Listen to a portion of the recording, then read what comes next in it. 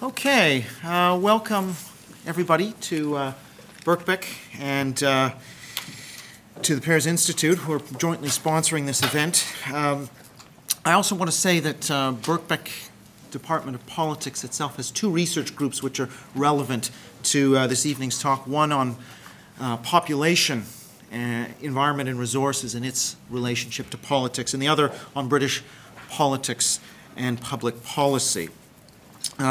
So this is part of an ongoing series of talks sponsored by the Birkbeck Department of Politics.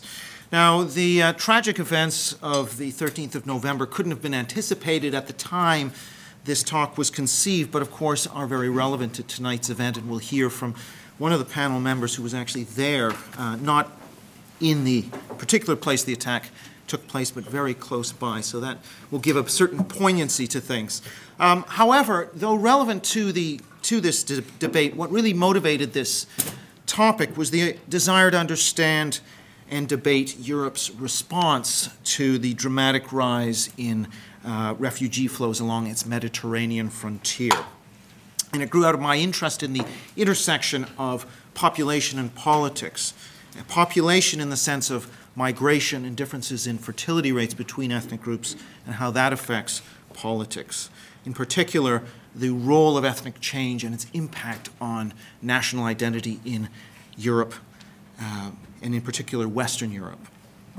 And I should mention just briefly for those who are interested, the Association for the Study of Ethnicity and Nationalism, of which I'm a vice president based at LSE, is holding a conference in April on nationalism, migration, and population change. And there are some calls for papers which are over by the reception desk. I encourage you to pick one up.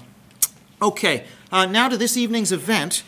And just background, which, unless you've been living in a cave, you're going to be aware of the fact that there has been a massive increase, of course, in asylum claims in Europe over the past year, 800,000 alone in Germany.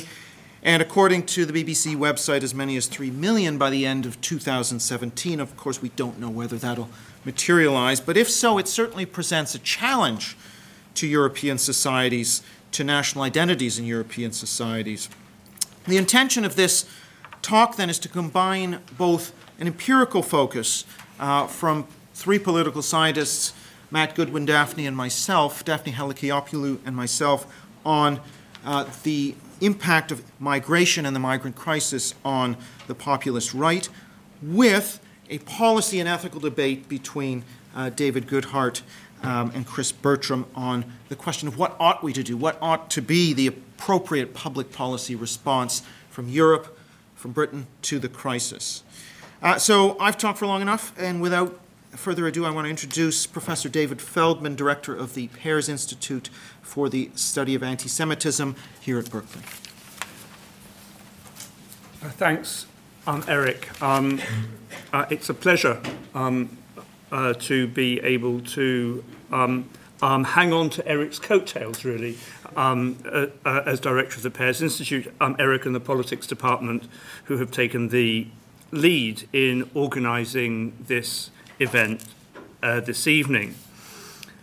I emphasise Eric's organisational role because he's given us a very tight timetable for speakers, and it means that as chair I may be forced to exhibit some of the characteristics of the authoritarian personality which some social scientists would say would lead me to vote for a party such as UKIP.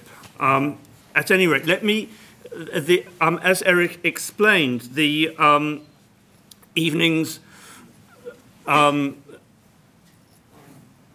speakers' contributions will fall into two parts. The first part dealing with the migrant crisis and the populist right. The second part dealing with ethics and our policy responses to the refugee crisis. So I will first of all introduce the three speakers for the first part of this, who will each speak for 5 minutes. First we'll hear from Matthew Goodwin from the University of Kent. He's the author of 2 books on UKIP. Revolt on the Right, Explaining Support for the Radical Right in Britain, written with Rob Ford and published in 2014. And upcoming is UKIP Inside the Campaign to Redraw the Map of UK Politics. Next, we'll hear from Eric Kaufman from Birkbeck, who's the co-author of Changing Places, The White British Response to Ethnic Change in Britain, and is co-editor of Political Demography and author of Shall the Religious Inherit the Earth? Then we shall hear from Daphne Halikiopoulou from the University of Reading, who is the co-author of Golden Dawn's Nationalist Solution, explaining the rise of the far right in Greece. So, Matthew, you have 5 minutes, and the clock is almost ticking. God, no pressure. Okay. You'll be happy to know my next book is not on UKIP, it's on something else. So, okay. I've been told to talk for 5 minutes, but I wasn't told how to bring up my slides. I might need some assistance. Yeah, I can. So stop the clock, please. Don't worry, this doesn't count against your time. So much pressure. Okay. Eric sort of asked me along to set the political context for the discussion and to really dig around in the data and look at what's going on right now rather than what was going on a year ago. I put my Twitter up there because there's nothing worse than somebody throwing lots of data at you and you can't quite make sense of all of it. So what I was going to do is just put all the slides out tomorrow, and then you can chew on them at your own leisure, or not, as you prefer. This is where we are at the moment, and all I've done here is, in terms of looking at the populist right, is simply looked at their vote shares at the most recent election, and that election is prior to the refugee crisis. So, for example, I haven't looked at elections, over the last month. And then I've taken their current average in the polls this month. Okay, so these are the parties that are actively opposing what's happening in Europe. They want much stricter migration laws. They want much more restrictive asylum laws. And I've just taken some of the usual suspects. And in 2 cases, France and Hungary, I took the ratings of Marine Le Pen in the presidential elections, of course, big elections in 2017 in France, and then for Viktor Orban, his personal approval ratings from the beginning of the year having almost doubled, despite the condemnation and so on that he's received in West European states. And the general picture, actually, when you take the big cases, and I haven't taken all of the European countries, but nonetheless is one of growth, right, for the populist right. And depending on your political persuasion, this is either horrifying or a fairly sort of straightforward response among certain groups of voters to what's happening in Europe.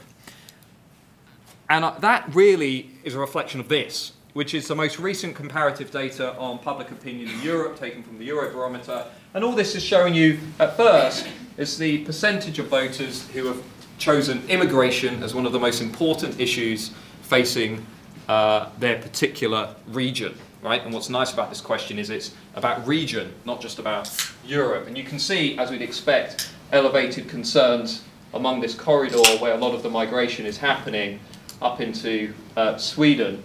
But we can also look not just at the picture right now, but how this picture has changed from 2012 to modern to 2015. And this is showing, again, a similar picture, but nonetheless one of elevated public anxieties over migration and its effects, in particular in Germany, which of course has been the main receiver, but also through Central and East European states that have little experience with ethnic diversity. And Ivan Krastev and others have written really interestingly on the migration crisis and how it's been received in Central and Eastern Europe.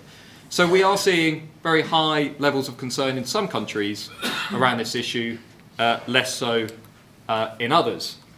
What about Britain? What's interesting is that initially Britain was not liberal, but around 2/5 of the population were telling pollsters that they thought we should accept higher numbers of refugees. That was back in September. And the most recent data tells us just how quickly opinion has shifted on this issue, and support for a more restrictive response to the crisis has really come in. The percentage, for example, who are now saying don't let anybody come has nearly doubled to around 1 in 4. And I would expect, given that this poll in November was pre-Paris, I'd expect that trend to continue. And what's also worth noting is that applies, if you look at this question, this is about refugees fleeing war in Syria. Okay, that also applies to refugees fleeing war in other states such as Libya, Iraq or Eritrea. So you've got a fairly consistent picture in Britain. Okay, to what extent is that picture mirrored across European states? Don't worry if you can't read, I'll quickly talk you through it. Do you think your country should accept more or fewer refugees, immigrants, migrants, people fleeing terror or persecution? And of course, we can all see problems with the categories, but that's the way that, in this case, YouGov decided to cut the cookie. And you can see that the general picture in Britain, Germany, and France, also Sweden, less so in Norway, is one of large numbers, in most cases majorities, saying that their country should accept fewer of all of those groups. Slight, perhaps, discrepancy in Britain. We're more liberal towards people fleeing war and terror, so I'm not sure exactly where people think refugees and so on are coming from, but nonetheless it is a general and fairly consistent picture. In terms of what people think is going wrong, how well or badly do you think your country has handled the European refugee crisis? The nice thing here is we've got a comparison between people's countries and their leaders. See, in Germany, for example, people are very broadly happy with how Germany's responded, less so with how Merkel in particular has responded. France, this was pre-Paris, very unhappy both with their country and Holland. In fact, Holland's ratings are catastrophic before the attacks, and I expect that that will get worse. And a broadly similar picture, one of unhappiness, especially when it comes to leaders. And this is the general direction of travel before I get booted off the podium. Are you optimistic or pessimistic about the future of the European Union? This is this year. You can see the general trend. Firstly, people in broad terms as net ratings, increasingly less optimistic about the future of the EU, which I think is one of its big challenges alongside falling levels of trust in the European Union. People are no longer optimistic about the direction of the EU. And similarly, when we track across 6 countries, increasingly, since the onset of the refugee crisis, which was around about kind of here in terms of mass media, you had a sharp decline in perceptions of their own government doing well. So increasingly dissatisfied, increasingly concerned, anxious about what this crisis is doing to Europe, and that, in broad terms, is the political context for the remaining discussion.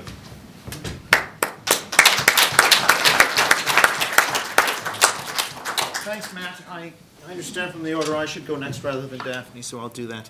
But now, so I probably am going to pick up on a lot of what Matt talked about. Hang on, let me just get the...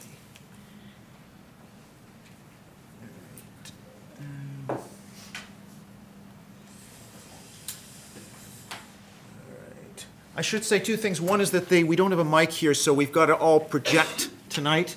The other thing is there is a hashtag for anyone who wants to tweet about this.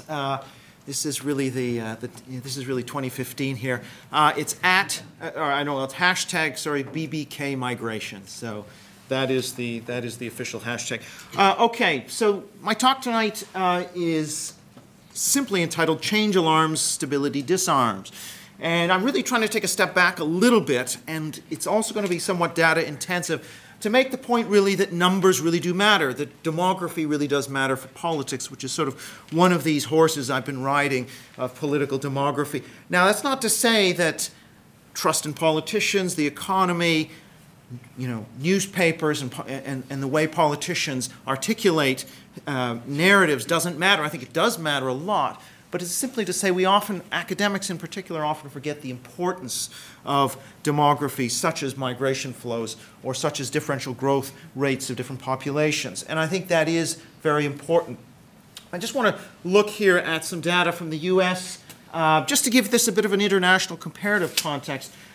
This line really shows the proportion of the US population that is born outside the United States, and this is the date.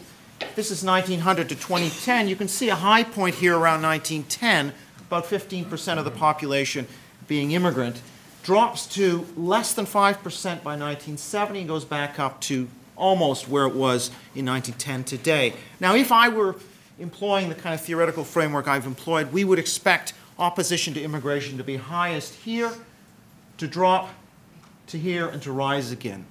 Broadly speaking, that is what has occurred. Not entirely, but broadly speaking, that is the trend. It's just to sort of remind ourselves that the pace of change really does matter when it comes to the politics of opposition to immigration.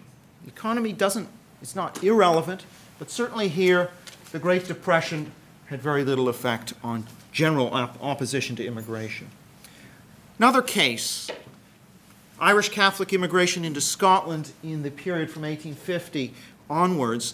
Again, we see this pattern of a rise from the mid-19th century up to a peak in the late 1950s in terms of the share of Catholics in the Scottish population, and then a decline. And once again, one would expect a rise in opposition to that immigration, a rise in anti-Catholicism.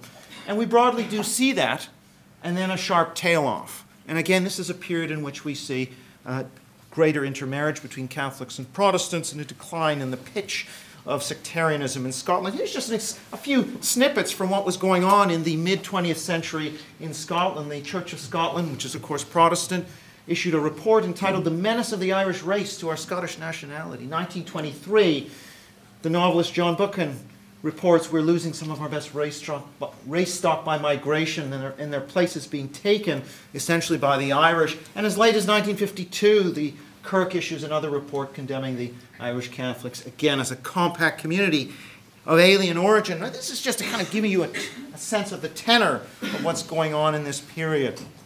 What about now? I'm going to skip ahead. This is from Bobby Duffy's report, which I recommend, from Ipsos Mori. The red line is, again, numbers. This is net migration figures here. An increase from the early 90s to the late 2000s from 50,000 or so up to this 200 to 250,000. We're now over 300,000. Moving alongside that, the proportion of people who say immigration is one of the top issues. And the same thing is recorded in MP's Mail, by the way, a separate time series that Ipsos Mori has collected. So this is just to make an argument that opposition to immigration, concern over immigration, tracks to some extent, or to a large extent, this change, this increase in migration. I want to show that too in other ways. One is at the local level. Okay, this is, does anyone remember the BNP, the British National Party? Okay, well this is just some data from UK local elections. 2010 to 12 at ward level, which is about 6,500 population, each of these dots, and they're labeled by their local authority. And this is a measure of the rate of change, the rate of increase of the ethnic minority population in a ward, and this is the share of the vote achieved by the BNP. And you can see this is a statistically significant relationship. Areas that had that more rapid ethnic change supported the BNP at higher levels, and of course Barking and Dagenham, where 12 BNP councillors were elected, exemplifies that, because Barking had went from about 81% white British in 2001 to less than 50% by 2011. Similar things are going on with UKIP. UKIP, if you look in the British election study, they asked about who you voted for in the European elections of 2014. And those local authorities where there was no ethnic change, it was 20% of the white British who said, or the probability of a white British person voting UKIP was 0.2. For those which had the most rapid ethnic change, a 28-point increase, that's gone up over 30%. So again, that increase in the share of the local authority made up of ethnic minorities in the 2000s has an independent effect on people's tendency to vote for UKIP. And that's controlling for a whole host of different characteristics, including individuals, class, and income, and so on and so forth. But at the same time, there is kind of a silver, not a silver lining, but there's a counter trend which is important to make use of. So I talked about stability disarming to some extent opposition to immigration. And here, this black line shows that as you move from very homogenous local authorities to more diverse ones, actually opposition amongst white British, support amongst white British for UKIP goes down. And that's to do, I would argue, with an established ethnic minority presence in the locale. People actually get used to ethnic minorities, and that actually takes some of the edge off their concerns, and so they're less likely to vote UKIP. The same kind of relationship here, and if we shift from a local authority to the ward as our unit where we're looking at ethnic change, same relationship. Change produces an increase in support for UKIP. Established levels of ethnic minorities, more diverse places, less support for UKIP. And then finally, last slide, absolutely, I don't want to break my own rules here. Probability of wanting immigration reduced amongst white UK-born, very large sample. Areas there's no ethnic change, 75% want a reduction. Areas where there's rapid ethnic change, 90%. So again, change produces that anxiety, that desire to reduce numbers. But look at this. On the other hand, established ethnic minority communities where there is essentially no ethnic diversity, the whites, 85%, want immigration reduced, but where there's a 50-50 mix between ethnic minorities and whites, actually that drops considerably. So this idea, the take-home here is essentially that change produces anxiety, but over time, those anxieties will fade if there is stability. So that's just it. Thank you, Eric.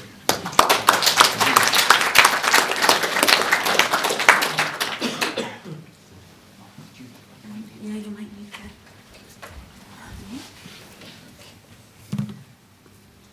Let's find you here. Yeah, that's, if you just have 5, I've only got the data on the slides, so I can.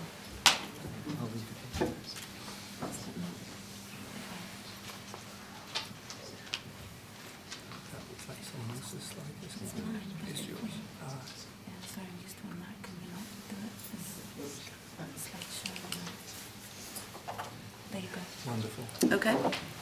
Thank you very much. I've only got 5 minutes, so I'm going to be nice and quick. What I would like to do today is present some of the findings of my research. I'll show you some data based on some pieces of research that I've been doing. Essentially, I want to put forward a proposition that is picking up on some of the things that Matt and Eric said, but what I want to do is bring the economy in the discussion. So we heard a lot that increasingly more people are now thinking immigration is key versus, say, the economy. We also heard that, we tend to, in the study of the far right, to dichotomize between economic explanations and explanations in terms of culture and immigration. Now, what I want to say today is put forward the proposition that we shouldn't make that dichotomy, that actually these two are very interlinked, and my proposition is that what drives far-right party support across Europe is insecurity. In other words, what matters is not necessarily the structural data, and I will show you some in a second,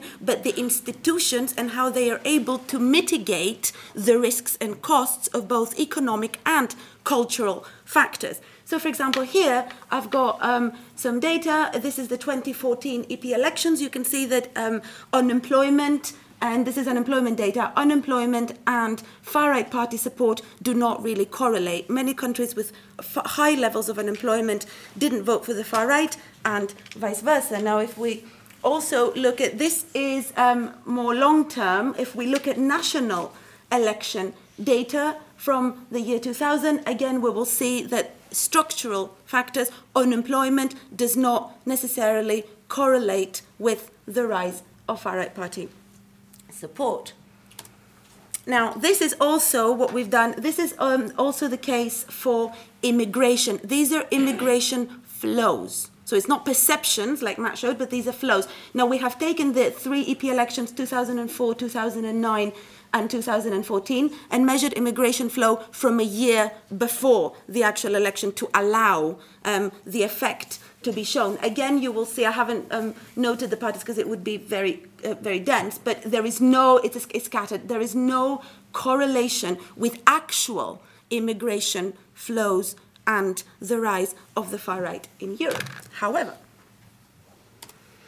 now, if you, however, interact some structural data with some institutions and some policies, then you see that they actually start to matter. What we have done here is, again, for across the European Union, all far-right parties in the European Union, we have interacted unemployment with far-right party support, and you will see that unemployment does become significant when interacted with unemployment benefits. We found that, in fact, when unemployment benefits are more generous, this mitigates the relationship between unemployment and far-right party support. Similarly, when employment protection legislation favors workers, this also mitigates their insecurity. This also tends to limit across Europe far-right party support. So structural, in themselves, structural data may not necessarily matter, but when it comes to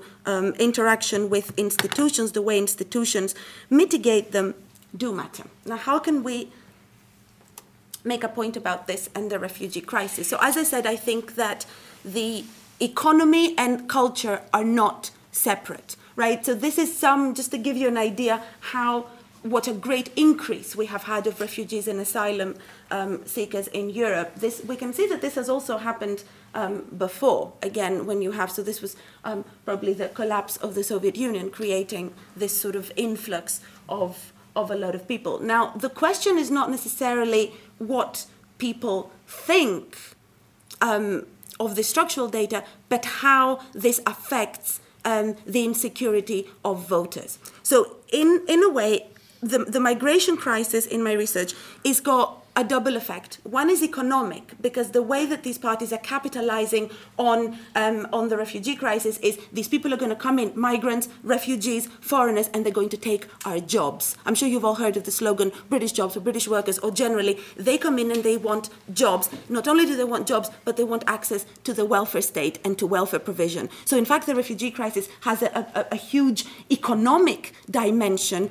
Do we give access to support, to the welfare state? And secondly is the question of terrorism. I've been living in Paris because I'm doing a visiting post at the moment, and I experienced this, and I was watching the news where Marine Le Pen came out constantly and said, we're letting these people in. This is a problem for our own safety, for our own security. So the migration crisis has a twofold impact on insecurity. The one is economic and the other is personal safety. And to give on to the discussion on policy, I think that the key is Matt's last slide. It's management, crisis management. To what extent can we develop institutions that will be able to mitigate the effect of this crisis on the insecurity perceptions of individual voters? Thank you.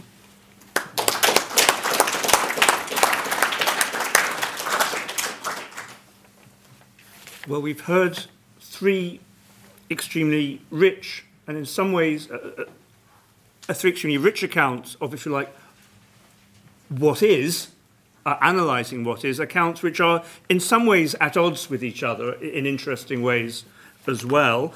And now we're going to move to different views on, in a sense, what ought to be.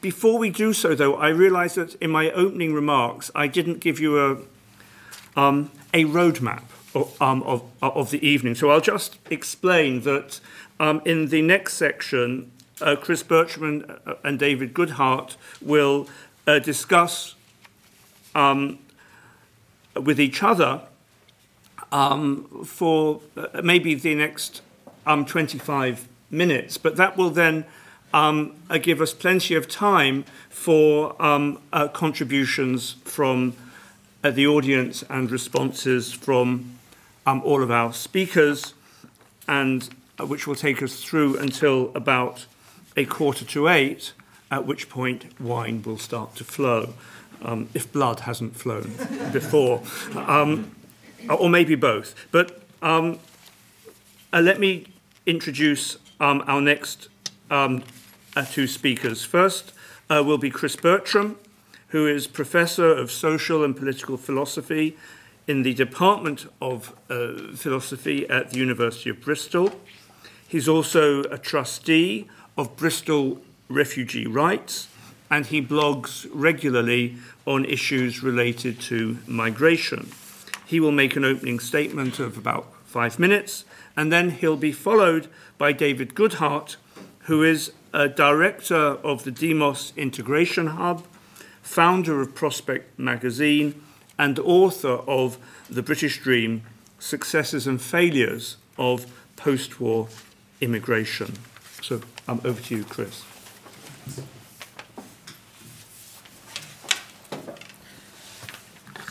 Okay, I thought we were going in the other order, but that's fine. Okay, so we're 2 months now, and we saw this on some of the slides already, 2 months since we saw, all of us, I think, the horrifying picture of Aylan Kurdi, the 3-year-old Syrian refugee, lying dead on that beach in Turkey. And at the time, there was a big, upswell of support saying, well, we have to do more about this crisis. Big increase in donations to refugee charities, people volunteering, wanting to do things, calling on politicians to do things, and politicians started to do things. But now after Paris, we've got these very loud calls to do the opposite. We've heard from Nigel Farage, from Marine Le Pen, from the new right-wing Polish government, and the same things going on in America, clearly. Donald Trump is calling for no Syrian refugees, other Republican candidates calling for the same thing.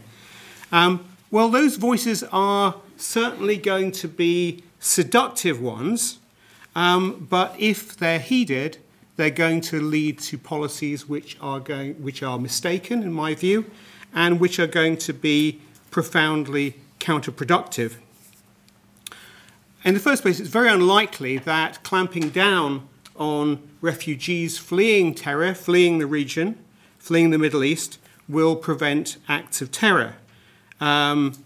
If ISIS and other similar organizations want to attack people in Europe, they have plenty of people who are already sur place, as it were. The perpetrators who've been positively identified from the Paris attacks turned out to be Belgian and French nationals. But the further tightening of the borders won't stop refugees from coming either. It will ensure, however, they come in a more chaotic and dangerous manner. The scenes that shook us in the summer were, in part at least, and this is the case also with the mass deaths of refugees that have been in the Mediterranean, not just this year, but in previous years, they're in part the consequence of the securitization of Europe's borders in response to conflict in the Middle East, also in response to a perceived need to strengthen those external borders because of the free movement Schengen area. But people who wish to escape from desperate circumstances, denied the means to travel by safe legal routes, will take more expensive and more dangerous illegal routes into Europe. And ultimately, that's what the cause of many of these horrific scenes, these deaths have been, the securitization of the borders. When we clamp down on further admissions, that's what results. It doesn't make us more secure. It doesn't stop the flow of people, but it does enrich the people who manufacture surveillance systems, razor wire, companies that run detention centres. It also helps criminal gangs. It helps them to profit. The arguments over the summer were largely about things like refugee quotas and finding a way to distribute the victims of war and persecution across Europe. But with a few notable exceptions, Europe's commitment to helping refugees was already very inadequate. We just don't do our share. If you look at the distribution of refugees and displaced persons across the planet, 86% of them are in developing countries. They're not in the wealthy countries of Europe and North America. The Prime Minister, the Home Secretary often tell us, they use this stock phrase over and over again, that Britain has a proud record of helping those fleeing persecutions. Well, it doesn't, in fact. A commitment to settle just 20,000 refugees over 5 years from a total of 4 million displaced Syrians rather ought to challenge that self-image. And in fact, refugees and asylum seekers make up just 0.24 of a percentage point of the UK's population. I've travelled from Bristol today. Bristol City's ground has 16,600 capacity. If you scale the population to that, the refugees and asylum seekers would be about 40 people in the stadium. So effectively, the UK doesn't take, to all intents and purposes, refugees and asylum seekers. We do very little. Even if we could keep people out, it would be a very foolish thing to do. A friend of mine once made the remark that a refugee camp is an atrocity's way of making a new atrocity in the future. If we can find people to very poor countries, to refugee camps where their children lack access to education, where they can't get on with their lives, ultimately we're storing up great difficulties for ourselves and the rest of the world in the future. We need to provide safe routes to travel from the Middle East to claim asylum. We need to put systems in place where people can be assessed in those countries. And we need to do more of our share of sustaining the global refugee burden. I'll stop there.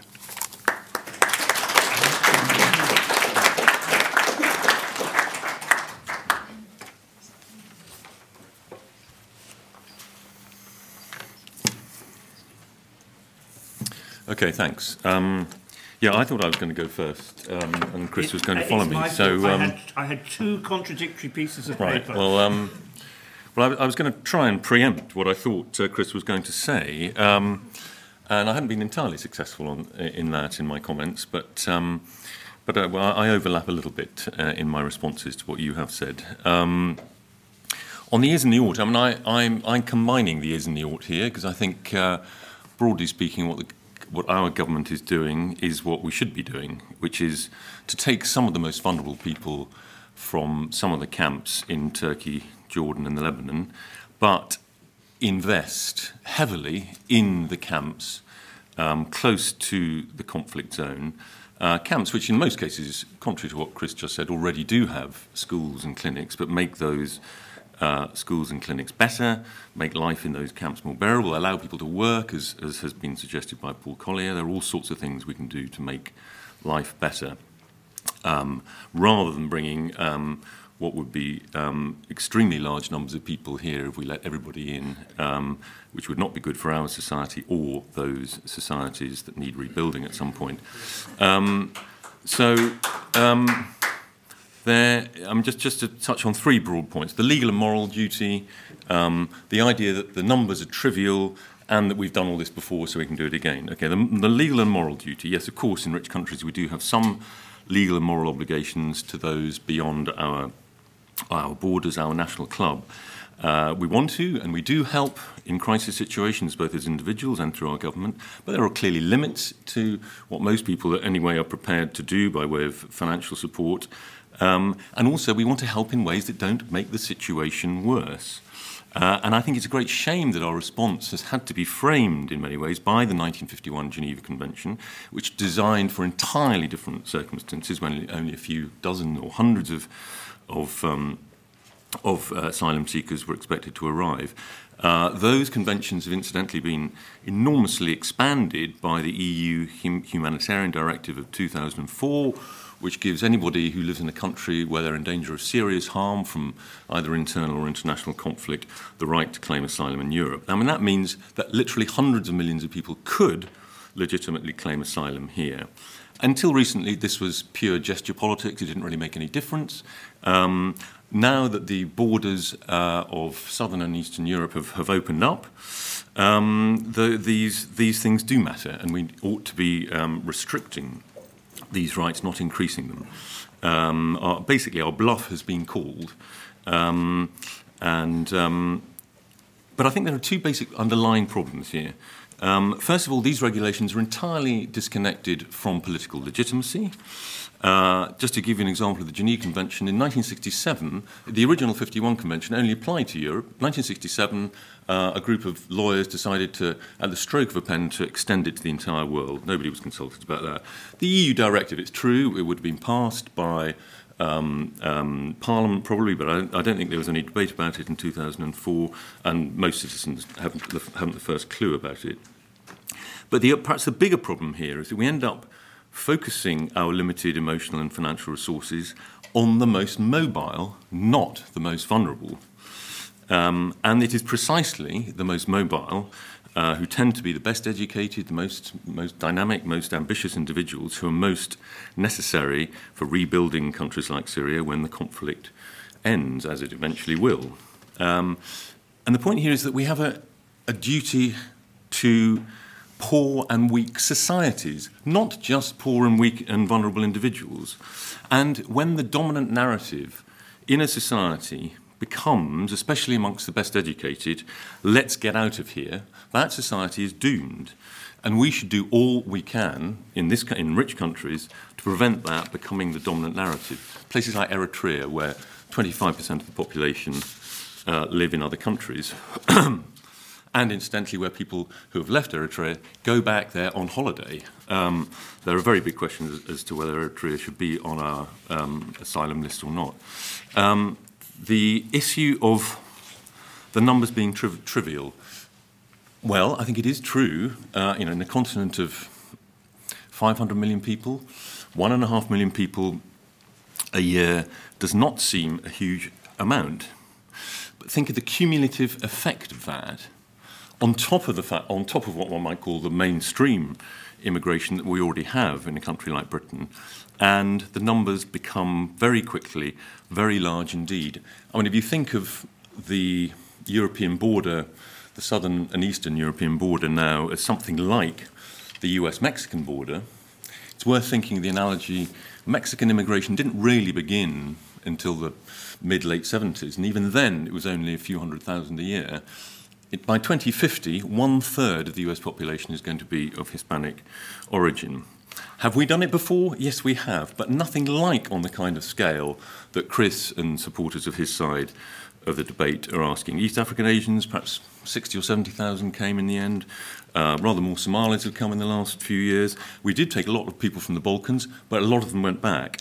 You don't go back once you get into Europe if you come from a poor country. I mean, that is the point that people always miss when they say, but look, well, it's the poor countries that are taking all these people. It is true, but there's a big difference. When people come to Europe from a poor country, they come here permanently, and that is not good for us, and it is not good for the poor countries. Thank you very much.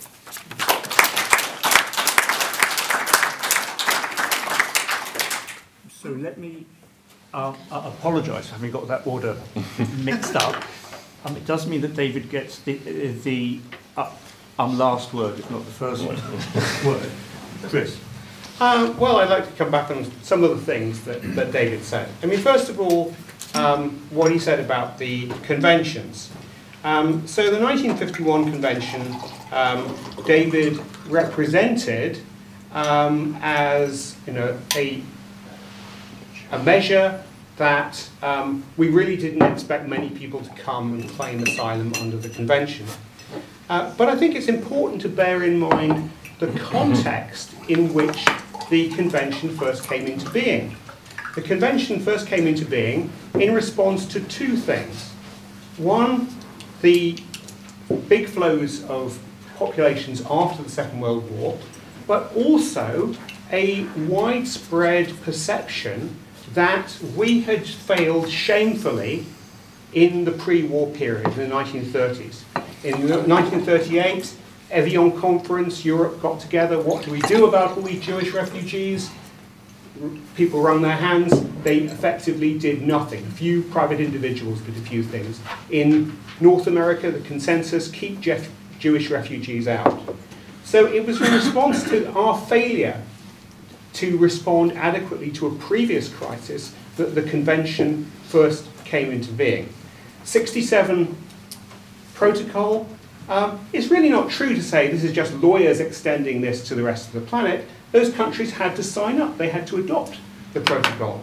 And when David claims that the 2004 directive gives just an open door to anybody in a conflict zone, that's simply not true. If we look at how case law, how cases have been decided since the 2004 directive, it's just not true. You have to be in a place with really serious, indiscriminate conflict where civilians have no chance of safety to claim under that directive. It's certainly not true that, as David put it, hundreds of millions of people could come. After all, the total number of displaced persons, including refugees, in the world is about 59 million at the moment, which is way less than 100 million. So that's a serious exaggeration on David's part. David says, well, under the present arrangements, only the most mobile come. Well, that's true. Young, male, mobile people have an advantage when you put massive barriers in the way of them getting to a place of safety. They're the people who are able to do so. But it seems to me to be the utmost bad faith of us to say that because only the people who've made it over our barriers have these characteristics, therefore there's an unfairness there. The right response to have, it seems to me, is to put in place a system where those people who are the most vulnerable and the most persecuted can have adequate access to a place of safety. I'm not sure what, in the end, David wants to do with international law. Take, for example, a persecuted minority. Say the Baha'is in Iran. If a Baha'i from Iran makes it to the UK and wants to put in a claim for asylum, does David want to continue to afford that person rights under the convention, to give them a chance to rebuild their lives, or does he want to send them back to a place where they cannot do so? It seems to me that our duty, our moral duty, is to continue to offer a place of safety and refuge to persecuted minorities like that. Fine. Okay, well, Chris has focused mainly on the legal aspect. I said only theoretically hundreds of millions of people could come, and I think theoretically that many people could come and apply. Obviously, they don't in practice because of some of the obstacles he described. But the truth is, the vast majority of people that have come to Europe in recent times were in places of safety already. It may not have been a very nice place, in a camp in Jordan or Lebanon, or living in the suburbs of some rundown town in Turkey, but that is where most people, they have not been in immediate danger of their lives, and I don't think it's our place to bring them to Europe. They have lives in the countries they are in. I mean, we all think that poorer countries should become as rich as us as quickly as possible. And as I've already said, taking their most dynamic people is going to hinder that, not help it. They are. I mean, if a racist government was elected in France tomorrow and expelled its minorities, then we would, I think, and should accept as many minorities as could make it to Britain. Then eventually the French government would be kicked out and life would move on and they would go home. That is the kind of circumstances that these laws should enable us. In extreme circumstances, and if we are a neighbouring country, then we should respond generously and appropriately. But we do not want to encourage mass movements of people across the world. And I do think that I was at a conference the other day, and people were talking, it was on refugee crisis, people were talking so blithely about moving people around, like sort of First World War generals. They were talking about, well, there's a youth boom in the West Balkans or in parts of Africa, and we have these ageing societies in Northern Europe. Why don't we just going to move these people from the West Balkans and plonk them in these rich societies? This is, there is no such thing as society thinking. There is such a thing as society. Societies are not just random collections of individuals who happen to live in close physical proximity. They are based on patterns of trust and cooperation, habits of trust and cooperation and familiarity, and history and language and culture. These things are real, and sometimes, the academics, mainly on the left, talk like kind of Thatcherites. There is no such thing as society. They are sort of universalist individualists, and I think this really doesn't help if we're trying to think about how to create a better world. Do you want to have another go, and then David can have another Yeah, go, and absolutely. then we'll open it up to... Absolutely. Okay, to so let's address that point that many of these people are not in immediate danger. Well, actually, it's not in fact the case that under international law, people fleeing persecution are obliged to seek refuge in the first safe country they pass through. But you have to look at what concrete realities are here. If we look at the Middle East now, countries such as Jordan, Lebanon, Turkey, they're facing enormous strains from really quite large numbers of refugees. To expect those societies to continue to bear that burden without further kind of massive problems erupting in the region, making things even worse, warehousing people in those countries for years on end, that's not a good solution for those people. I read, I think, a stat the other day, can't say where it came from straight off, that I think in Turkey, 500,000 children of refugees are effectively getting no access to education. Well, if you were a parent in that situation, where you thought you're there with your family, you're perhaps not recognised as a refugee actually by the Turkish government. In that case, would you want to move on to move to somewhere where your children and your family had a future? I think you probably would. And there's also the fact that Turkey has now, I think in the last 24 hours or so, it's closed its border with Syria. It doesn't recognise Kurdish refugees fleeing from ISIS as genuine refugees. So it's not the case that David talks about these people are already in a safe place. Well, they're in safe places that are, from many, many points of view, deeply unsatisfactory places to be. We, in Europe, we are among the wealthiest societies in the world, and the places where refugees are currently concentrated are often among the poorest countries in the world. The places where there are lots and lots of refugees are Pakistan and Turkey in particular at the moment. We have an obligation to do our share of bearing the burden of looking after people and helping people to rebuild their lives whose contract with their state of origin has effectively been severed by the persecution that they've suffered. That's been the tradition since the 1951 Convention. I don't see any reason to abandon that principle now. But what we do need to do is to make sure that they don't fall as a burden, as a cost on the first countries of entry, which are often the poorest states in Europe, or the states which have undergone the euro crisis and so on, Italy and Greece. Rather, we have to put in a system whereby those people who make it to Europe get fairly distributed across the continent. Now, that's obviously, and we've heard quite a lot about this already, that's obviously going to be something which faces profound political difficulties. There will be opposition to that. There is opposition to that. But the fact that there's opposition to the right and the moral policy doesn't mean that it ceases to be so, nor does it mean that we should cease to argue for it. Well, I mean, I think, European countries have different traditions, different histories.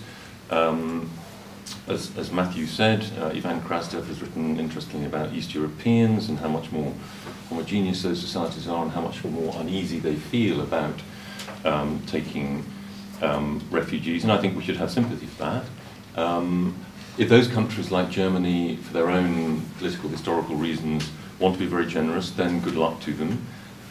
We are carrying the burden. We're putting $2 billion into the camps on the grounds that we should try and keep, which is the conventional wisdom, by the way, amongst all people in the refugee field. We should keep people as close as possible to their countries of origin when there is what we hope will be a temporary crisis. Now, because we no longer have a global superpower that gives us global order, maybe a lot of these conflicts are going to go on for longer, which is why we have to get better and more expert at making these camps like proper, decent, small towns that people might have to live in for several years. And it is possible to do that. There are examples of best practice. We need to change the rules too. I mean, the UN, UNHCR, is still run in many respects by rules laid down in 1948, 1949. There are, for example, hundreds of teachers, Jordanian teachers, Syrian teachers in the camps in Jordan and Lebanon who are not teaching the children there from Syria because they're not allowed to under the old rules. And we've just got to get cleverer about, smarter about how to run these places and massively invest money in them. It's true, one of the reasons for the movement was that people had lost hope that they could go back home. The conflict seemed to be dragging on. The entry of Russia meant there was a whole new stage. And people gave up and thought, well, I'm not going to go back to my country. I might as well try and get into the golden triangle of Europe. And for the sake of these countries, and also for the sake of our own countries, I mean, potentially there are huge problems integrating people. I mean, we've had historic problems integrating certain communities in Britain already over the last 60 or 70 years. To have hundreds of thousands of people coming from one country, they will tend to live in the same place initially. We will have a serious parallel lives problem in Britain replicated again. And I do think one of the reasons why people in Britain have been amongst the least keen to accept large numbers of refugees, and why I think the government is right to place most of the emphasis on investment in the camps, is because we already have historically very large levels of conventional immigration into Britain. And as I think the example of Australia shows, Australia has actually been quite open on the refugee crisis recently, and that is because people in Australia, because of the relative draconian controls that have been imposed in the last year or two, they feel that they are in control of their own borders, so they can allow in certain numbers of refugees. I think people here don't. When people feel secure that their governments are able to control who moves across their borders, then they're more likely to be generous. And I think if we're not generous here, it's because we already have very high levels of conventional immigration. Well, thank you, both of you. I think it's time now to open things up. I will stand up because I'll be better able to see which of you are putting your hands in the air, and I'll take a number of comments or questions at once and then ask our speakers to respond to them. But and we'll be able, I hope, to take a few rounds of comments and questions. But I'll ask you if you could possibly be brief so that we can get in as many people as possible. You have a question, Daphne? Yeah. You can go first. May I? Thank Thank you. I have a question for you. You spoke about insecurity. So it seems to me that immigrants and refugees, the insecurity that they pose is either financial, so basically they claim benefits, etc. That's one argument, and the other is terrorism. However, we have seen the data that it's hardly immigrants that actually claim benefits. It tends to be actually British people that claim more benefits than immigrants, at least that's what, or that foreigners, that's what some data shows. And secondly, terrorism, both in the UK and in the recent French attacks, was actually homegrown. So why is it necessarily that if we limit refugees or limit immigration, that we are going to limit this insecurity that you propose? Hold your answer, David, and Okay. we'll take that among others. There's a question here. Yes, sir. This is I'm Stavis October from the South African High Commission. Excuse me. I've listened to this dialogue. I happen to have been a refugee myself. Could you speak up and maybe... I happen to have been a refugee myself from South Africa. So I know the nature of being a refugee. It's so difficult to leave your country and just go and dash over to Europe or sink in the seas or cross your borders. There's so much that ties you with your family that you cannot just go out for. There must be a pushing out effect that takes you out there. Coming to the narrative of migration, I think migration is a phenomena that will always come.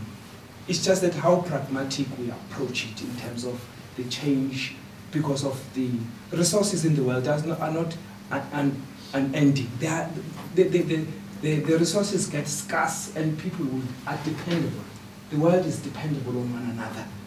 But as long as we look from the realist point of view and look at the world and not envision the future, we are going to be impulsive in our approach and look at it in a reactive way. How do they hurt us, other people, when they come to our country? But not forgetting what has happened right through the history. I'm sure each and every one of us here has been a migrant from one point to the other. Thank you. Thank you. Hi, thank you. David spoke about, in the last few sentences of his talk, that we have a huge amount of immigration into our country. I think I'm right in saying it's only since 2005 that immigration has outstripped emigration. So in the last few years that we've become have a net increase of people. I just wondered whether or not we should put that into the pot in terms of thinking about what's happening in our own country, what the conditions are that might mean that less people want to leave and more people might want to come. Thank you. Yes, there are many parts of London and other large cities from which English communities have been almost eradicated. Do the English people not have a right to defend their communities against that kind of eradication? Thank you. Yes, I would like to say something about sending money to keep people in camps. Well, for a start, we don't know where the money goes. And we hear stories about people staying in camps and not having a future whatsoever for years on end. I heard something about people being in camps for over 10 years. And those people, they want to be like everybody else. If they want children, they have children. So, you know, how do you manage that? It's all nice, but, you know, you have to give them hope. Not just money which is going to go, we don't know where, really. I just was thinking more about the pragmatic approach and the fact that sort of the countries like Saudi Arabia, Yemen, Oman have taken no refugees, none, zero. And even if they do get there, they have zero work rights, same in Turkey. So whilst I agree more with Chris's point of view that should be a bit more welcoming and incorporating refugees, I think that should be fused with an approach to pressure those countries who are the most able financially to take their fair share. I think it's somewhat hypocritical of Saudi Arabia to take none and Europe bear the brunt when refugees would probably from Syria go to Arab countries where they're most familiar with. Please speak up, by the way, because Yes. we don't have mics around. So just Sir. Yeah, a couple of points. I mean, firstly, I'd really be interested in how you square meeting our legal and moral obligations with the fact that most people don't want that. And I agree we should meet our legal and moral obligations, but I think the view that the guy at the back said is relatively popular in a lot of European countries. And secondly, I was just wondering, is the fact that up until 1939, many cities in Central and Eastern Europe were multi-ethnic remotely relevant in this debate? I think I'll ask our speakers to respond, but don't feel obliged to answer, each of you to answer all of the interventions that we've heard. But I'm starting with Eric and working across, and if you're fairly concise, then we'll be able to take further rounds of questions and comments. Yeah, I mean, I don't have a huge amount to say since a lot of the questions were on the normative part of the debate. Just to say that on the net migration, I think on the chart, it was sort of from the early 90s that the number of immigrants started to exceed the number of immigrants. So that net migration figure really refers to immigration minus immigration. So we really dated that from the early 90s, and then by the time we get to the 2000s, it's about sort of 250,000 or 300,000. So. Yeah, I mean, this familiar point about, you know, if everybody in Britain read The Guardian and kind of just looked at the facts, then everything would be fine, and they'd realise there was no threat at all, and they'd welcome, you know, more or less open door immigration. I don't think that is true. I mean, I don't think people get the facts completely wrong. And a lot of this is not about facts. It's about anxiety about change to societies, over rapid change to societies, whether it's from refugees or from conventional immigration. And I think people are perfectly right to feel that. We do have very rapid, you know, historically unprecedented change in many of our big cities. And on the point of the economics, well, I was in Germany last week talking about the refugee situation there, and Germany is still taking 4,000 to 5,000 refugees a day. And this is going to create a huge political crisis, I think, in Germany. I mean, a party of the sort of respectable right, I think, is bound to emerge in Germany as a result of this crisis. Because something like the CSU nationally, it may even be the CSU itself, which ends the agreement made in the 1970s. It would only stand in Bavaria. Anyway, I was looking at some data on the qualification level of people who are coming to Germany, and contrary to this idea that most people who are coming from Syria are kind of engineers and doctors and so on, I mean, a few of them are, and the ones that we see on our television screens tend to be the better educated because they can speak English or German. But actually, about 8% of those that have arrived in Germany in recent months have a university degree. About another 10% have some sort of technical or vocational qualification, and about 80% have only basic education. So the idea that this is a sort of cost-free benefit to Germany, well, perhaps in very many decades' time you might be able to argue that, but you certainly cannot argue that in the short term. Excellent, thank you. Just a comment, I think, to address some of the points. It seems to me that the debate has taken a very black and white angle. We should welcome all refugees and everything will be fine because we don't read the data right. Or, no, we should have a really intolerant, they eradicate our society.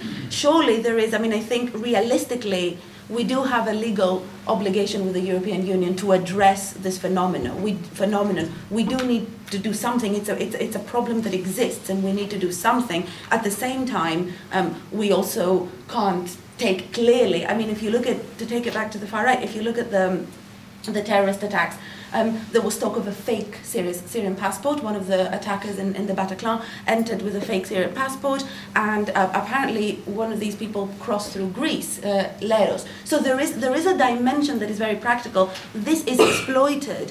We might, take them all in, and that would be great, but this issue is exploited. Perhaps what we should be discussing is what could be concrete, viable policies to, at the same time, be inclusive, but also address the phenomenon, rather than polarising the conversation into, no, we should have them all, no, we shouldn't have any. What the British government is doing, is spending $2 billion on the camps to try and make it better for people to stay there. And that seems to be a very sensible policy, while taking some of the most vulnerable people to Britain. That seems a perfectly reasonable policy. Any alternatives? No doubt there are. No doubt they could take 40, 50,000 rather than 20,000. But I mean, there is a policy. To say there is no policy, I mean, that seems to be a middle ground. I mean, lots of people would be saying the government shouldn't be doing anything.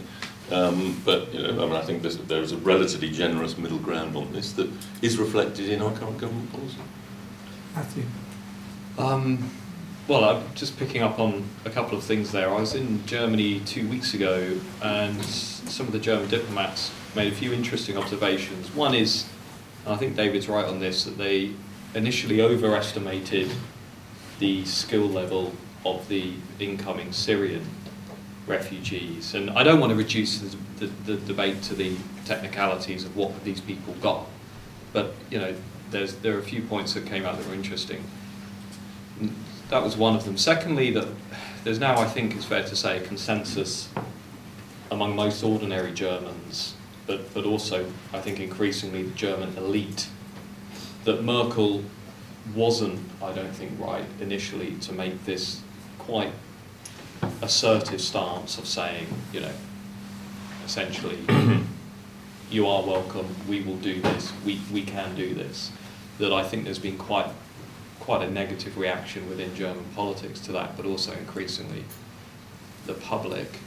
And I think thirdly now, a sense that the numbers are not dropping as much as they had expected during the winter months, and increasingly talk around not Syrian migration, but Afghani migration and North African migration over the next few months into spring and summer, which of course impacts on our own domestic political debate. We've got a referendum coming up. You've got David Cameron and his team trying to figure out when is it best to hold that vote in a way that avoids some of the issues that we're talking about.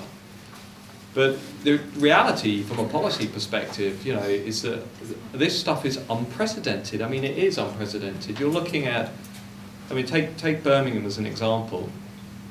You had in one weekend 70,000 refugees and migrants turning up in Munich, which is a broadly speaking the size of Birmingham. 70,000 in a weekend. Well, what do you do from a policy perspective? I mean, this is unprecedented. You don't have a guidebook that charts out, you know, how you can manage this. Nor do you have, I think, a reliable sense of how on earth the public will respond to this. It's quite clear to me, at least from the polling and the survey data, that people aren't just going to go along with the current trend without exhibiting some form of political expression or otherwise, whether it's marching with Pegida, whether it's voting for Le Pen, whether it's shifting European politics in general to the right. Because if you look at Europe right now, you know, a lot of my friends on social media who were very initially enthusiastic about welcoming the refugees are also voting for parties that in Europe now are really nowhere to be seen. I mean, the centre-left in European politics is, you know, next to nowhere. I mean, Holland is leaving, and is, you know. So I just wonder where the political response on the left is going to coalesce, because I think at the moment the real winners in the polling and also in the elections will almost certainly be the right and not the conventional mainstream right. Chris. I think there's a real oddity about having this discussion in the UK. And we had a gentleman over there talking about, you know, English communities being displaced and so on. But we're talking about refugees and asylum, and as I indicated earlier, actually the number of refugees that the UK takes is absolutely tiny as a proportion of the population. Effectively, the UK does its utmost to keep refugees out. Its Syrian resettlement offer is absolutely tiny, and in terms of migration flows to the UK, asylum is a tiny factor. So I've got the figure here, I think. Yeah, only 4% of migrants who enter the UK in a year are asylum seekers. So it's not, in the whole immigration picture for the UK, asylum is not a big issue. Now, clearly, in Europe, this summer, it's been a big issue. I applaud the gesture that Angela Merkel made. May not have been, politically the most brilliant move for her as a pure politician, but morally I applaud it. But I think it was predicated on the idea that other countries would take a share of the burden, and it would not just fall on Germany and Sweden, effectively, to carry the burden that those refugees would be fairly distributed across the European Union. Well, our government, and David thinks that they have roughly the right policy, our government effectively said no. And I think Theresa May said not in 1,000 years to any scheme for a more equitable distribution of refugees across the European Union. We could do more if we were willing to cooperate with other states to put in place a fair international, could be a regional scheme, could be an international scheme for dealing with people who are displaced by persecution and violence. But we're unwilling to do so, and our state, which effectively does nothing, effectively in terms of refugee numbers, David's right to say it does quite a bit in terms of financial aid to people in camps in Lebanon and Jordan and elsewhere, but our state effectively does nothing in terms of migrant numbers. So it's very odd in some ways that they have such a prominent place in the debate in the UK. And I think there's a reason why they have such a prominent place. It's because if you go and look at the front page of the Daily Mail or the Daily Express, the archetypal immigrant is the asylum seeker, even though the asylum seeker is completely unrepresentative of the immigrant population.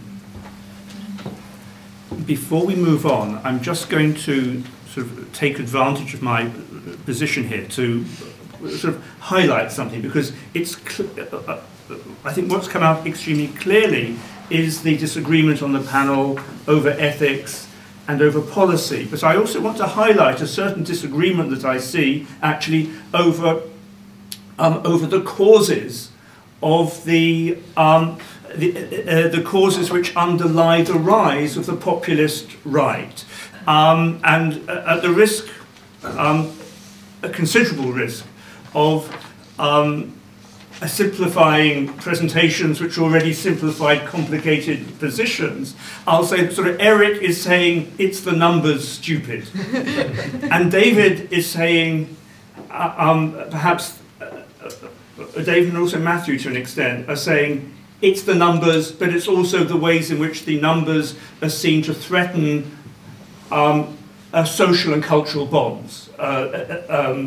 And Daphne is saying the numbers in themselves actually aren't that important. It's the ways in which politicians and institutions respond to them. And of course, these different analyses have extremely different policy and ethical implications attached to them. But there's a gentleman there, and then yes, I see you all, and I'll try to get as many of you in as possible, sir. Just like to, I think Angela Merkel's comments are considered to be irresponsible on the issue. I think nobody's really mentioned the issue. We are, I think, already the second most crowded country in Europe, in the developed world. I think they closely follow Holland. What about, the simple practicalities of education, hospital, places where are all these people going to live? We all sympathise. Nobody's really touched on the point, which is the sort of conflict in Syria, Libya, etc., which is the underlying cause. We need to treat that.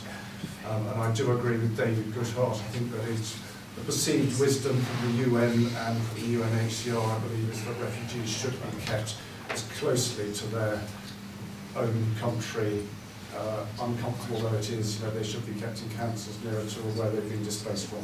Thank you. Helga. I would like to add something to the numbers. You'll have to speak up. I would like to add something to the numbers, because I think it's not the number now. Many people are scared what's coming next. Like I'm from Austria and I know that the German debate. So people say, okay, we can handle it now, but we don't know what will be next. Like Egyptians coming to the entire Middle East is in a crisis. And I think this, many people are concerned about that, and not only people who tend to the right are just scared, and nobody has an answer, because we don't know what's coming, what's happening within the next 5 years. And the other point I would like to make is that people are very disappointed by ruling parties and by the European Union. So the feeling is this was a crisis, or is a crisis, but the European Union and the ruling parties are not able to solve the crisis. And this adds to the fear, and this is a big problem. Thank you. So. Yeah, I mean, what I wondered is if there's any data, very recently, because this is quite a new phenomenon this year, really, in the media, on the extent to which the migrant crisis has become a proxy for Euroscepticism, not just in the UK, but across Europe. Thank you. Sam? The title of this talk is Europe's Migrant Crisis and the Populist Right, but we're getting more into the migrant crisis and less into the populist right. Now the early slides and data show some interesting facts, one of which is that the number of immigrants in the community doesn't count. It's the rate of change. And also there were figures on certain European governments and how popular the right-wing parties are. Hungary being a very interesting example, because I think the Hungarian government, which is massively popular, displays a number of unpleasant characteristics, and I'm particularly bearing in mind under whose auspices this lecture is taking place. So I would like to hear more debate about the rise of the right and immigration and the migrant crisis, and how that might develop and how things could be changed to avoid the emergence of particularly nasty right-wing parties. Yes, with all due respect to what we're speaking of tonight, which is migration, I'd very much like to hear how we address that which causes the migration crisis, which is the violence and the persecution that is rife in the world at the moment and from where we've come. Thank you. Yes, madam. I've just got a question for David. Sorry, I've just got a question for David. You talked about a refugee camp in which people could stay for several years. I was wondering what success would look like in terms of that investment. Yes? I just wanted to know David's opinion in relation to the past history of Britain regarding slavery, and when you say that one should never encourage mass movements of people across countries. Do you include that as well? Well, I'm sorry, but you did move masses of people across countries for your own benefit, so maybe own up to that. So you think I support slavery, do you? No, I'm just saying that in light of that, well, I mean, it's a daft question. Yeah, actually, very similar point on the... Please speak up, please speak up. Yeah, a very similar point to the last lady about how do you feel about Britain migrating massively to other countries in the past, and now having this wealth thanks to that massive immigration in our British Empire. Another point is, how do you feel about, you said that skilled people should remain in their countries to build their country. How do you feel about those people dying and not being able to rebuild anything because they've been beheaded or murdered, raped, enslaved, or all those horrible things are going on? Someone mentioned Saudi Arabia. It has an appalling record of human rights right now. Probably they killed more people than ISIS, and they just sentenced someone to renounce Islam. So those few points, they could be answered, I would say. Thank you. Did you have a question? You? Yeah, I do, especially suggestion. And you'll have to speak up, I'm afraid. A good question for David. I think, David, we so far we fighting for soul surgery with the symptoms and not the roots of the problem. when we take example the case of Syria, I remember 2011 when our Prime Minister David Cameron said there is Assad has to go. On the other side of the Atlantic, Obama said there's no future Assad for new Syria. So that time, wouldn't we creating the problem? So how can we sort out now? Are we helping our friends Saudi Arabia and Qatar, so-called Sunni Shi'i things, and we dump weapons, money into their country to destabilize that country? So we know Syria has 40 years history of Assad regime, but that country was stable. So if you want to remove a regime, then we have to use the tools that needs to be, not to destroy the country, but at least in political pressure. So I think where we are today, what we caused is aftershock of David Cameron and Obama. Thank you. I'm going to take two last questions or comments, and then I'll come back to the panel. You, and then you. Yes, I have a question. Maybe it's for Daphne most, because I understand that in Greece, a lot of the police and army force votes for Golden Dawn, actually. And if you have numbers on that, and if you also have, how common is that sort of protecting forces vote for extreme right, and what that makes on the policy on the countries? Yeah, and I think the moral case for me, it really picks up on the... You have to speak up. Sorry, the moral issue for me, which I think Daphne pointed to at the very beginning of her talk, was the well-being of the people involved. And so it's difficult to have this sort of conversation without actually the clear policies of how that well-being would be protected. Because to have this discussion outside of any sort of policy discussion leaves it a theoretical discussion of which we have no concept of the implications. You know, are the people going to be housed? Are they going to be educated? What is the well-being of everyone concerned, and how is that best done? That seems to me the question. And I agree about the causes, of course, because that is a whole other issue about how we comport ourselves in the world, propping up regimes and selling them arms. I totally agree with that. But I mean, given the crisis now, what are our policy? Because we don't seem to have any. Thank you. Eric, shall we work across yes, again? Yeah, absolutely. Some very, very good questions, and I lost track of who asked one. But first question around numbers versus economic forces. I want to kind of defend Matt and I on this. That I mean, some of the research. There's a paper by Haymuller and I think Hopkins, and that summarized about 100 papers on this, on what drives anti-immigration sentiment and so forth. And I think that it's really the cultural drivers that seem to be more important rather than particularly personal economic circumstance. I'm not denying economic factors play a role, but I don't think they're playing the predominant role. But I do think, obviously, in some cases, certain variables might come up. One thing I think is important is to distinguish Western Europe from Eastern Europe. So I think the drivers of the far right, populist right, are different to some extent, whereas Eastern and to some extent Southern Europe, it's issues around wounded national pride, from unfinished business from the past collaboration with the Nazis, you name it.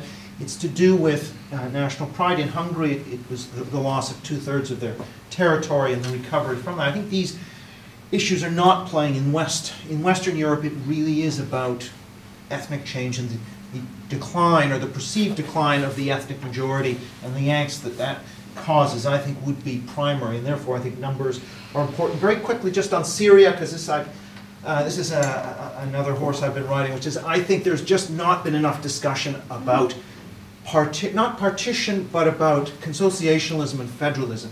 Power sharing has to be the solution in Syria. You're not going to have a unitary state, and yet everybody, the Russians, the Americans, everybody's banging on about keeping Syria one. You've got to have separate areas initially that have their own sovereignty, that come together in a confederal manner. There has to be that. And that, until that's discussed, the situation is simply not going to fix itself. Okay, to answer a couple of points. This question of historical responsibility, yes, I do think that Britain does have some special historical responsibilities in the world, arising partly from our colonial history, and indeed from slavery.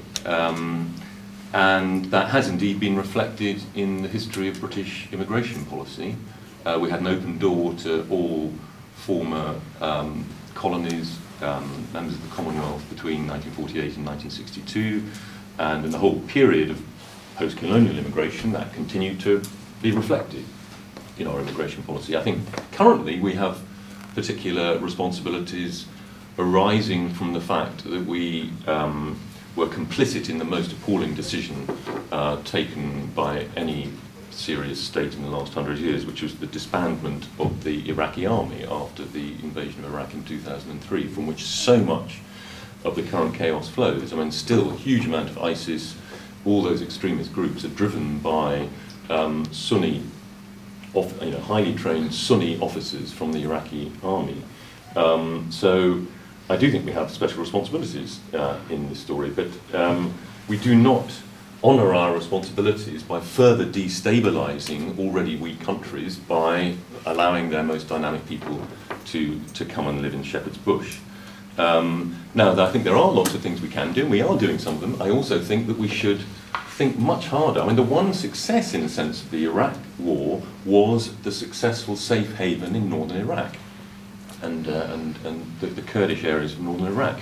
And why we didn't try and implement something like that, I mean, no-fly zones, I mean, controlling those areas from the air, I don't really understand. I mean, I haven't studied this whole story of the Syrian conflict enough, but I mean, we must become much better at safe havens, and we must become much better at running civilized, temporary cities for people to live in when these disasters happen.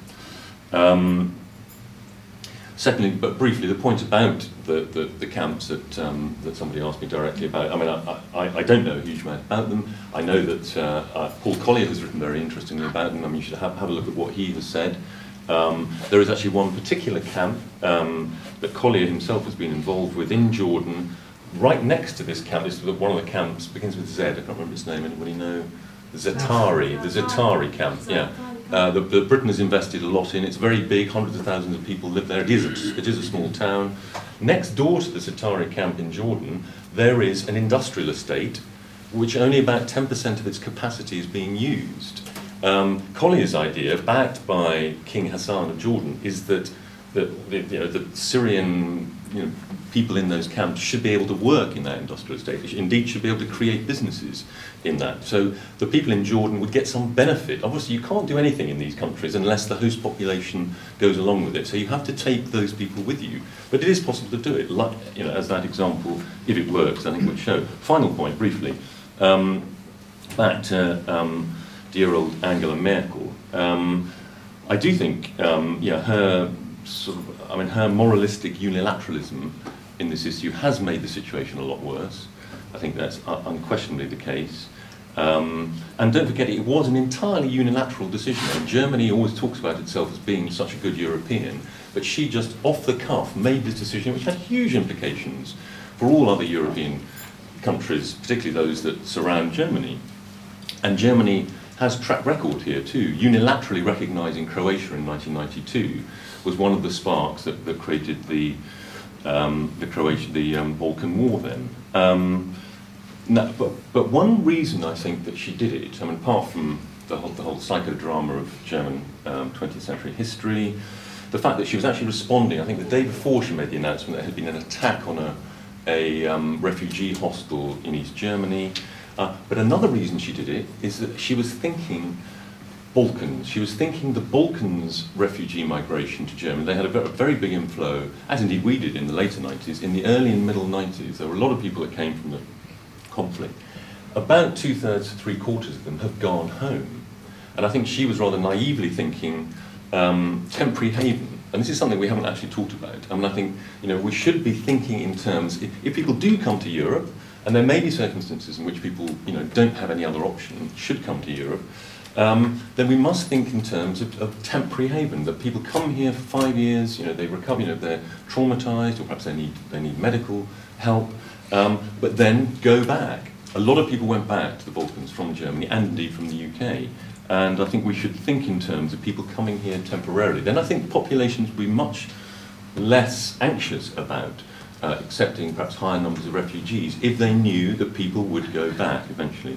Otherwise, I think, as I said earlier, the analogy is with the US-Mexican border. we have, I mean, Chris talks about the border being securitized. Most people think we don't have a bloody border there at all. I mean, people have flowed in, 1.5 million of them have come in the last year plus. And it looks as if this is going to go on year after year after year. So it's not the fact that it's securitized, it's the fact that it doesn't exist. And people should be applying from outside. We should set up systems that allow people who are in serious danger where they are to apply from outside. Otherwise, we will have something like the US-Mexican border on our European doorstep, and like Donald Trump in America, will be a constant source of inspiration and support for the far right in Europe. Daphne. Thank you. Yeah, we seem to be having two separate debates. The one is the moral and the other is the far right. And I'm going to answer your question on the far right, because that's what I work on. And drawing on Eric's point, I mean, I think this is what I meant when I said it is a false dichotomy to distinguish between cultural factors and economic factors. And this is not necessarily, these are linked. This is not two different things. It's not two different dimensions. The fact it's not simply cultural. When people vote, a lot of people who vote for the far right because they worry that foreigners are going to take from their welfare provision, they're going to take benefits away from them. And this is a lot to do with the way that the far right parties themselves are capitalizing on the insecurity of the people. And the economy is something that we do need to I think we need to emphasize. For example, if you look at the Paris bombers, it's been noted in the media that a lot of these people who perpetrated the attacks were actually disenfranchised, poor people who live in very isolated, one very isolated Belgian neighborhood, but also grew up in very disadvantaged positions. So maybe we should be putting more emphasis on, say, educating and not disenfranchising certain members of the public that are likely to be radicalized. These people, for all the cultural factors, they were actually secular. Until very recently, they went to clubs and they got drunk and they had alcohol and they smoked, apparently. So they're not. It didn't seem to me that they were very religious to start with. Secondly, on your point about the Golden Dawn, your question, yes, we do have data. It's not that formal because obviously it's a very tricky that the police and the army are voting for the Golden Dawn. There's not even voting, but there's actually some sources indicating that ex-members of the army are actually Golden Dawn active. I do have some. We can discuss it later, but it's not. It's tricky. But based on the data in the book that I published recently, we do know that Golden Dawn supporters are mainly disillusioned voters with certain right-wing ideas. So they tend to come from the right. So the former New Democracy voters that have been disenfranchised, or former Laos voters in that respect. So,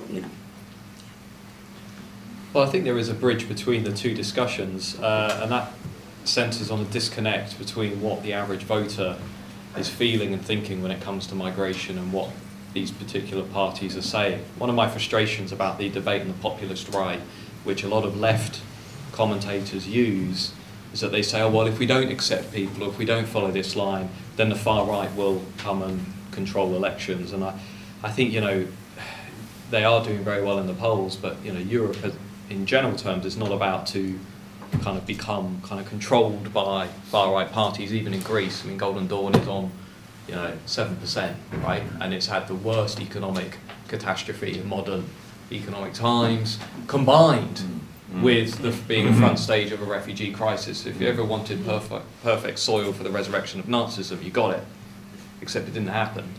But I do think there's an interesting point, and 5 minutes until wine time, so I'll make it a quick one. There is a really interesting point, though, between what voters were told about migration and then what came afterwards. And I do think that we have to reflect on not how we're getting it wrong in our response to this issue, but actually how political leaders consistently got things quite wrong. I mean, take Britain as an example. If you go back to 2001, 2002, the debate over migration was actually very different. People were told that, well, post the accession of Central East European states, around 15,000 people would come into the country. It turned out now that we're up to 380,000 per year. And I think what you have among a majority of the electorate is not a desire for ultra-conservative policies, but a desire for something far more simple, which is control over national borders and national community, right? The flip side to that is that what you might call the kind of ultra end of the liberal argument is that they can't give the end vision of what it looks like. So we can sit around and complain about the populist right, but it is giving voters a vision of what they want to achieve, which is more restrictive policies, put the borders up and reassert control. The problem with what I like to call the Tony Blair argument is, well, globalization is just happening, refugee crisis is just happening, get on with it, we better adapt to it. Well, what does that actually mean, right? So if we took Merkel's argument and we applied it across Europe and everyone said, well, you're welcome, well, what would that actually mean? Right, just think about it. If Cameron said it, if Hollande said it, Merkel said it, borders come down, what would it mean? Right, it would be a completely infeasible scenario. We would not be able to cope with that. It's not true. Sorry? It's not true. Okay, well let's take Sweden as an example. Sweden. I'm sorry, but I think let's take order. If I can just quickly finish it up. Let's just take Sweden as a quick example, right? Sweden followed the German response and said, "Yep, okay, let's pursue this line." And I think, you know, expected the numbers to be far lower. Sweden now, from top to bottom in the political sphere, has said, unfortunately, it can't accept anymore because it doesn't have the resources, right? So it's a very fundamental, practical point around what European societies can and cannot support. And ultimately, we're not talking about just the Syrian crisis, we're talking about Lebanon, Libya, Somalia, North Africa, Egypt. You have to get realistic about what that more liberal policy response would entail over the next 5 years, 10 years. Chris. Okay, so I just want to say a couple of things. First, about camps as a solution, and second, about securitization of the border. So on camps, so supposing you have a short-term conflict where everyone can see the end in sight, and the prospect for refugees is to go home and rebuild their countries very immediately. I think in that scenario, then there's certainly, you know, a role for well-run refugee camps. But we all know, I think, that the reality in many parts of the world, in Pakistan, potentially in Turkey, around Palestine, is not of people staying in refugee camps for a short period of time, but rather of people growing up and living their entire lives in refugee camps. Well, that's not a very appealing prospect for anyone. It's not any kind of a life, and it's a way of incubating further problems. There's also the issue in relation to the Syrian conflict that most of these refugees are not in refugee camps. Okay, they're dispersed around the wider society in Lebanon, Jordan, Turkey, and elsewhere, and have, you know, a somewhat pariah status, a rather, you know, unsatisfactory status within those societies. So, given that, you know, holding up refugee camps as a solution to those people's problems just isn't adequate to the measure of what's going on. David said that, well, you know, we don't really have a securitized border, okay? And we have an open border, and that's why all these people are coming across. Well, the reason they're coming across in the way that they are, they're coming from North Africa, they're coming across the Aegean, is precisely because we have a securitized border. If we didn't, if there weren't penalties placed on carriers, on airlines, if visas were available, then people would not pay sums of money which vastly exceed the cost of an airline ticket to get on flimsy boats where they're likely to drown. 3,000, maybe 4,000 people have drowned so far this year as a result of the securitization of the border, which is our policy. And it's not the only way in which our policies harm people. So we also commission states at the frontiers of the European Union, states like Morocco, to commit human rights abuses against people who are wanting to enter the European Union. How good do we feel about that? we commission them to commit acts that, if they were committed within the European Union, perhaps with the exception within Hungary, there would be a public outcry about them. What do you mean by that? What kind of acts are you talking about? Morocco is stopping people getting onto boats to cross the... Because actually I'm talking about the camps where would-be migrants live, being invaded by Moroccan troops, they're having their possessions destroyed, people being clubbed over the head, that kind of thing. Because one of the success stories of control is the Western Mediterranean. 40,000 people were crossing every year in 2006. It's now 3,000. It is possible to control these movements. It's a success for control, but it's not a success for human rights. David, no, well, that's a different point. I'm sorry, David, you're going to have to hold it, I'm afraid. No. Okay, so if I can just have one sentence. One sentence. Okay, I think the answer to these problems lies in us committing ourselves with other states to put in place a feasible international regime, rather than holding up our hands saying these flows are impossible, and taking a thoroughly unilateral stance in relation to them. Unless we adopt a cooperative stance, which many states in Europe have failed to do, then we simply leave ourselves open to chaos and to much greater problems further down the line. Thank you very much. I hope no one came this evening expecting consensus over what the answer was, because if any of you did, you will leave extremely disappointed. But rather, I hope you will go away, as I will, having learned and thought a lot, both from the extremely fruitful and thoughtful questions and interventions from the floor, but especially from our 5 excellent speakers, and I hope you will join me in thanking them all very much indeed.